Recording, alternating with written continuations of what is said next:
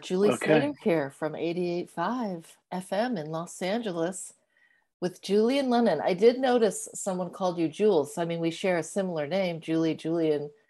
Do people call you Jules? Because I find people who want to advance a relationship with me call me Jules, like strangers. They're like, Jules, what's up? Yeah. Well, no, I go by Jules for the most part. Yeah.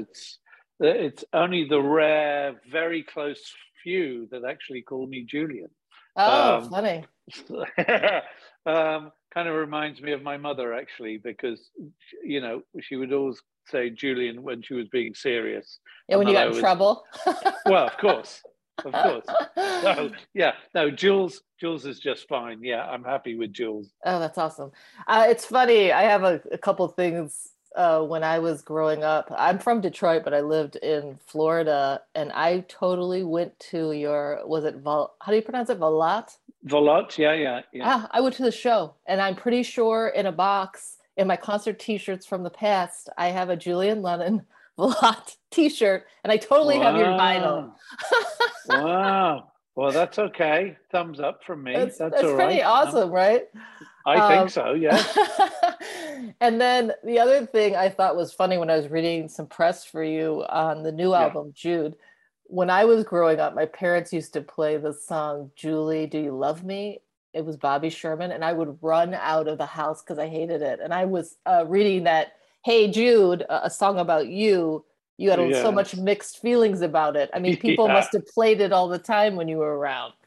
I mean, it was Well, on all the time, everywhere. no, I think it's that's not so bad. It's just when people from around the world decide, whether they know you or not, decide to send you, no disrespect here, but the Filipino 3-year-old playing some kind of stringed instrument trying to sing "Hey Jude." Um, when you've had about 50 of those in a month, you kind of tend to block pretty much everybody in your life. So I And you can't do never my want version of it right now. no, and you Kidding. never want to hear it again, So But it's no, okay. I was just gonna. it No, go yeah, ahead. go on. No, go no, after you, I was please. gonna say. So your feelings about that? It's as soon as I read that you named your new album Jude, I was like, wow. I mean, there's a lot that's going on. I feel like a big transformation for you Yeah. all around. Can you explain just, Well, your thought I kind of process went of it? I went for the jugular a little bit on this by saying, listen, if I'm calling this Jude, what are you going to ask me now? It's we're done here. Yeah. So the the idea very much came about from the album came together very weirdly and mysteriously, because I wasn't intending on doing an album. So it came together in a very, very unique and weird and long-winded way.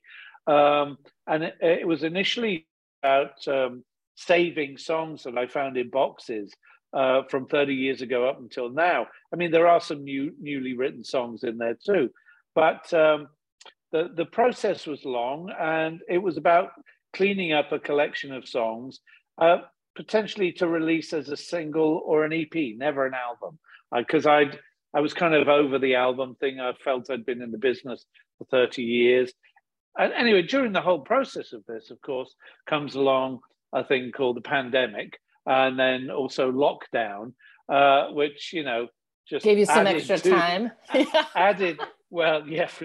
Well, there was no schedule. There was no time frame on this, but it certainly added some drama to I mean, there wasn't a plan in putting it together, or a time frame, because it was just, well, I was going to get some songs, finished up and cleaned up and done. I mean, the tracks that we found, the first song was Every Little Moment. I recorded that in my home studio, which was a bungalow in LA in the hills over 30 years ago. Wow. And we found the tapes. We thought they may have been ruined, but there's a process that you can put the tapes through called baking, Oh where they yeah. save it saves any audio. And we were really, really surprised to find that 90% of the audio was there on boxes, and I mean boxes of different kinds of tape format. From the old reel to reel, we found my original demo for The Lot and for Too Late for Goodbyes, stuff like that, all the way through to songs like Every Little Moment, which is the first track we worked on, which you know, was a song I still loved, but it just didn't have a home back then. It didn't feel right on an album or a musical project back then. So you know, it just got put in a box that maybe one day it'll say hello again. And lo and behold, we found each other again. And so it was just going through this whole process, but also because of lockdown and because of all this going on, it was really like a time of digging deep inside a little bit, because, you know, I was hearing all this. It was very nostalgic. I was hearing a lot of these old tunes, of course, some when I first got into the business, even just songwriting, you know, to now. And then, you know, with lockdown, which was severe here, you know, I got into a place where it was all about, you know, asking myself, well, what am I doing? Who am I? What am I doing in life? You know, what is my purpose? What am I happy?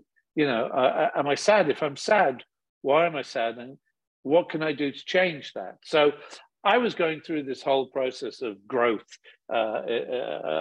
hopefully, from the beginning of this journey, but obviously compressed by the idea of, you know, the whole lockdown process, because it was a very weird and lonely time. That, you know, it was otherworldly being in that position. And so, you know, part and parcel, you know, this album was a process that I never expected.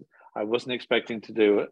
Yeah, I thought, well, if I fix these songs up, maybe I'll release them as singles or EPs, you know, and that's enough, because then there's none of that pressure that comes with the album. And my experiences before of having the album shelved after one single didn't work, you know, that kind of. So for me, the idea of, you know, digital platforms and the way things were going were kind of like more user friendly, from my perspective, anyway.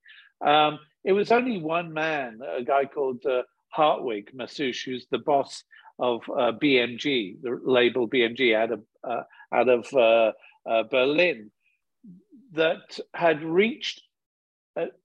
spoken to two different friends on different sides of the planet, one in America, one in Russia.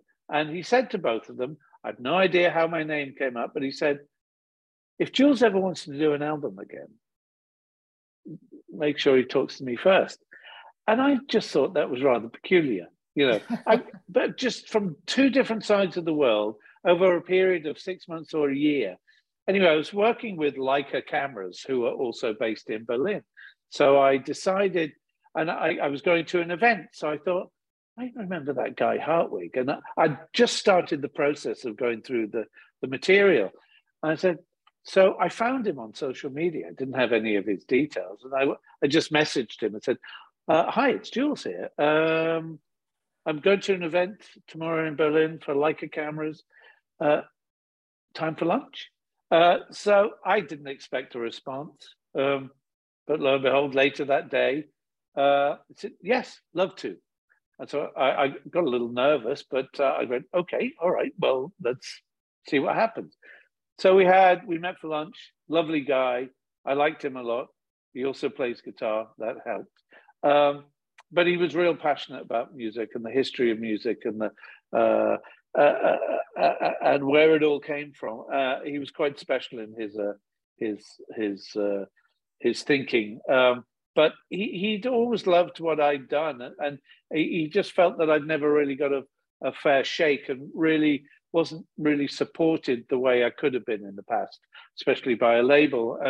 And I appreciated that. And he said, listen, you know, the other thing that I'll add to this is that if we do do some work together, what I would try and do is get all of your previous work under one roof and then have it revert back to you. And I'm going, because at the moment I could never own any of my earlier work, which is the most insane thing. You know, it's cruelty as far as I'm concerned. But you know, and that still happens to people, which is shocking.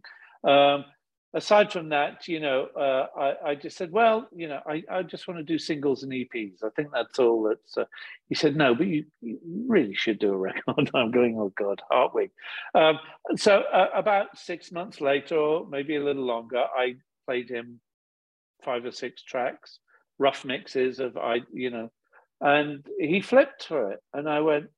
I said, really? He said, no, Jules, this is album stuff. This is album. I'm going, well, I'm not hearing it just yet. So another 6 months or whatever goes by, and then eventually I have about 8, 9, 10 songs, and he listens again and says, look, it's an album, Jules. And I still didn't agree with him until I put them in a particular sequence. And then I listened to it and I went, actually, it's a good album. This is, and it's, you know, it's a culmination of 30 years plus of work. And there's, you know, I mean, the subject matter is pretty much identical throughout the years, which is the weird one. It's all searching and looking inside, either on a personal level or globally, about finding answers. What shocked me was that we're still asking the same questions as we were 30 years ago. Right. And so, you know, for me, it was about a coming of age, really, with the title Jude, and with the lyrics that Paul had written, and it was about taking the weight off my shoulders and finding love, and that all became part and parcel of the bigger picture.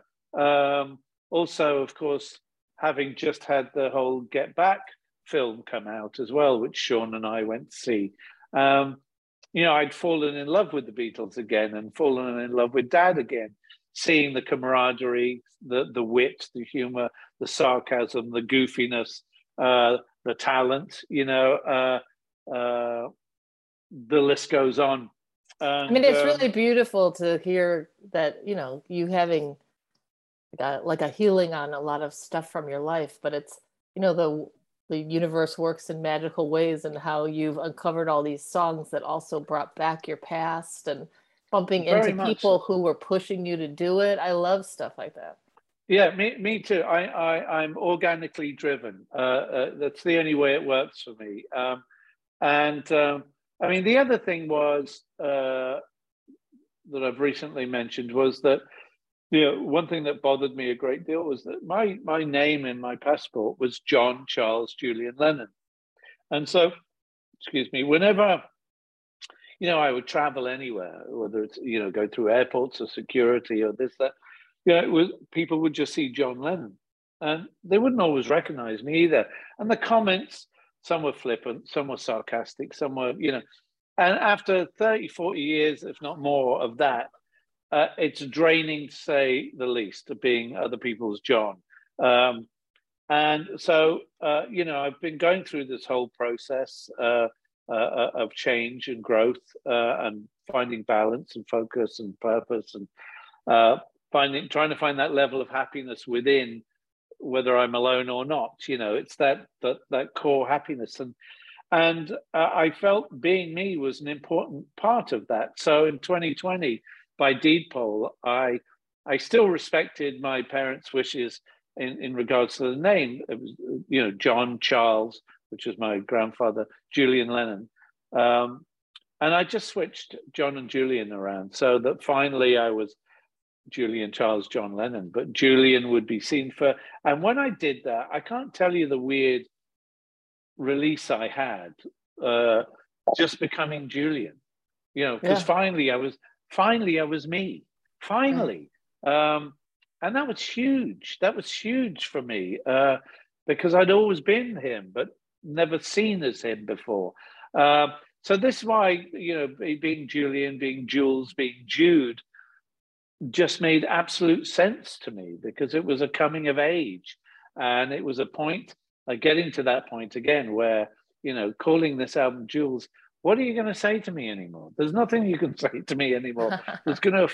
It's just, I am who I am. It's part of my heritage.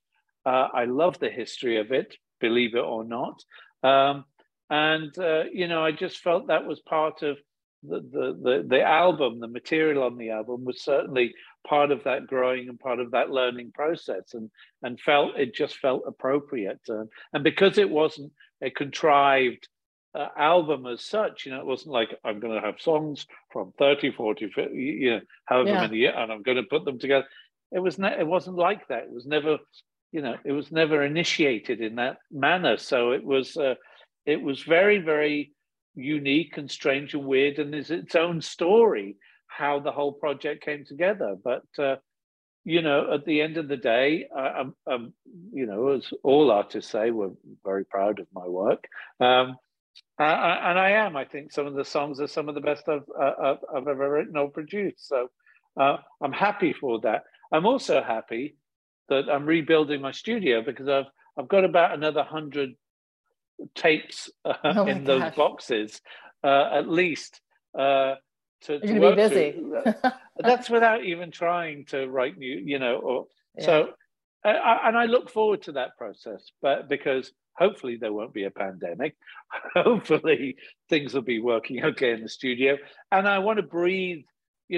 Part of the whole process of the album is that there was room to breathe, and that was fortunate for me, because again, that was a necessity for me to get back into music again, because it has always in the past to some degree been associated with great pressure, extreme pressure on so many levels. So for me, this was a unique album. It was done in a different way, even though others had been, previous, like Photograph, Smile and Everything Changes. I'd had the freedom to do things in my own time. But this was a unique, really different circumstance, and has come at a time where I'm feeling great change in life. I'm feeling that balance, that focus, that level of inner peace, I guess. Will you do a tour for the album? I honestly don't know. I do love getting up and singing. I don't want to do the schlep. I'm not interested in that. I've talked with Rebecca, my manager, about the idea. I always had this idea that if I went on the road again, the tour would be tied into the White Feather Foundation, so that every location that we play, or every city that we play, we would find the worst problems and trying to help those during the process. Do you want to talk about the foundation really quickly, like what your goals were? Well, the foundation is ongoing. It will live longer than I will, most likely. And we just, the White Feather Foundation is something I brought together in 2007 because what I was given a white feather from an indigenous tribe. In fact, the oldest indigenous culture in the world, based out of Australia. And they handed the female elder, Iris, handed me a white feather. And Dad had said to me years before that, if something ever happened to him, to let me know that he would be all right, that we would all be all right in the end, would be in the form of a white feather. Oh my gosh. So when I was handed the white feather, I got goosebumps and I went, okay, well, I'm sorry, that's undeniable to me. Undeniable. Yeah. So it was about stepping up to the plate, because they had said to me, Jules, you have a voice, can you help us? And they'd been through all kinds of crap, excuse my French, during their lifetime, especially in modern days, as have indigenous tribes around the world. So first thing I did was start to make a documentary about them and 80 other cultures, tribes around the world, indigenous tribes. And I thought, well, okay, if we won 8 international best film awards, independent. And I said, if this makes any money, I want it to go back to them, keep their culture alive, etc. The only way to do that legally was to start a foundation. So initially it was just a vehicle to get money to the tribes.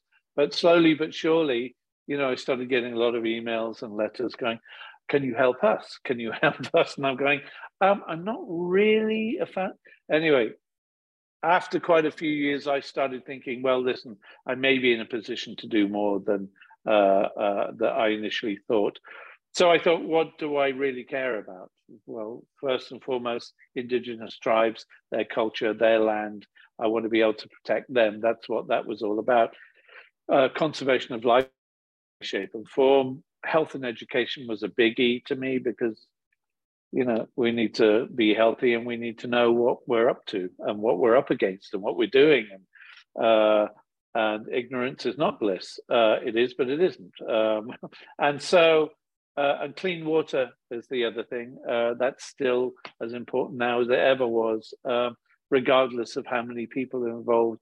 My wish at some point is to start an alliance where if people are involved in clean water, that we come together and hold hands on this, on being able to do bigger and better. Same goes for everything that we care about. So I think very much that White Feather, though, is, we've only been funded by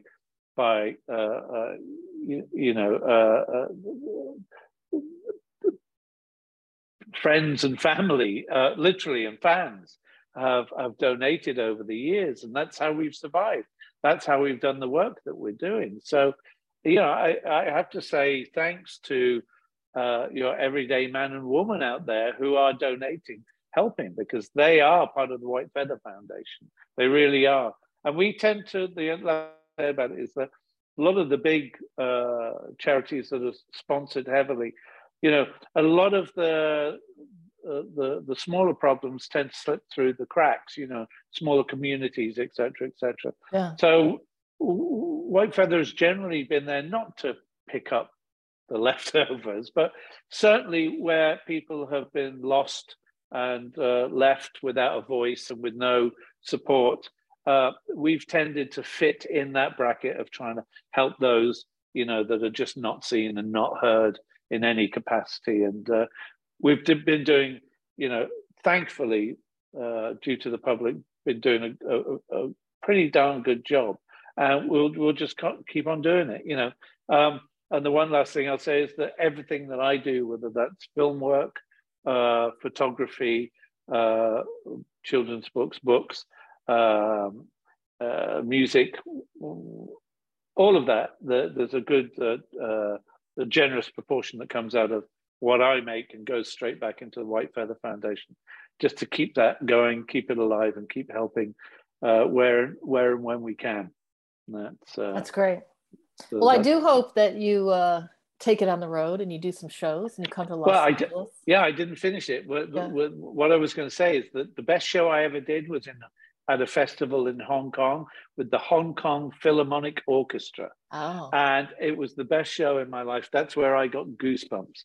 So if I'm going to do this, it'll be with a partial or full orchestra, no question about it. And it would be maybe a Hollywood Bowl show. Yeah, kind of limited engagement, that kind of thing is what I would try to do. So we'll see. Yeah. It's on the table. It's on the table. But awesome. Yeah, we'll see. Well, it's been great chatting with you. Jude comes out, I believe, September 9th. Julian and Jules, yes.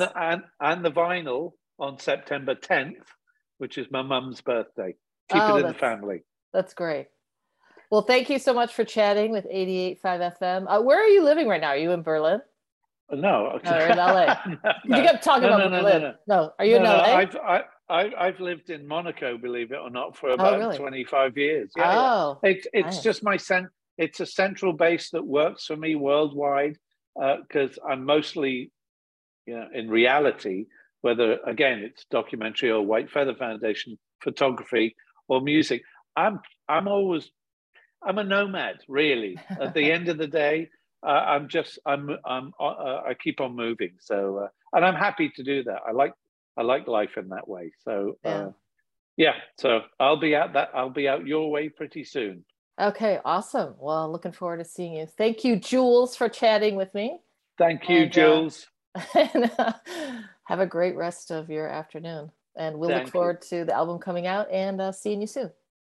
Thank you very much. Cheers, Julie. Thank you.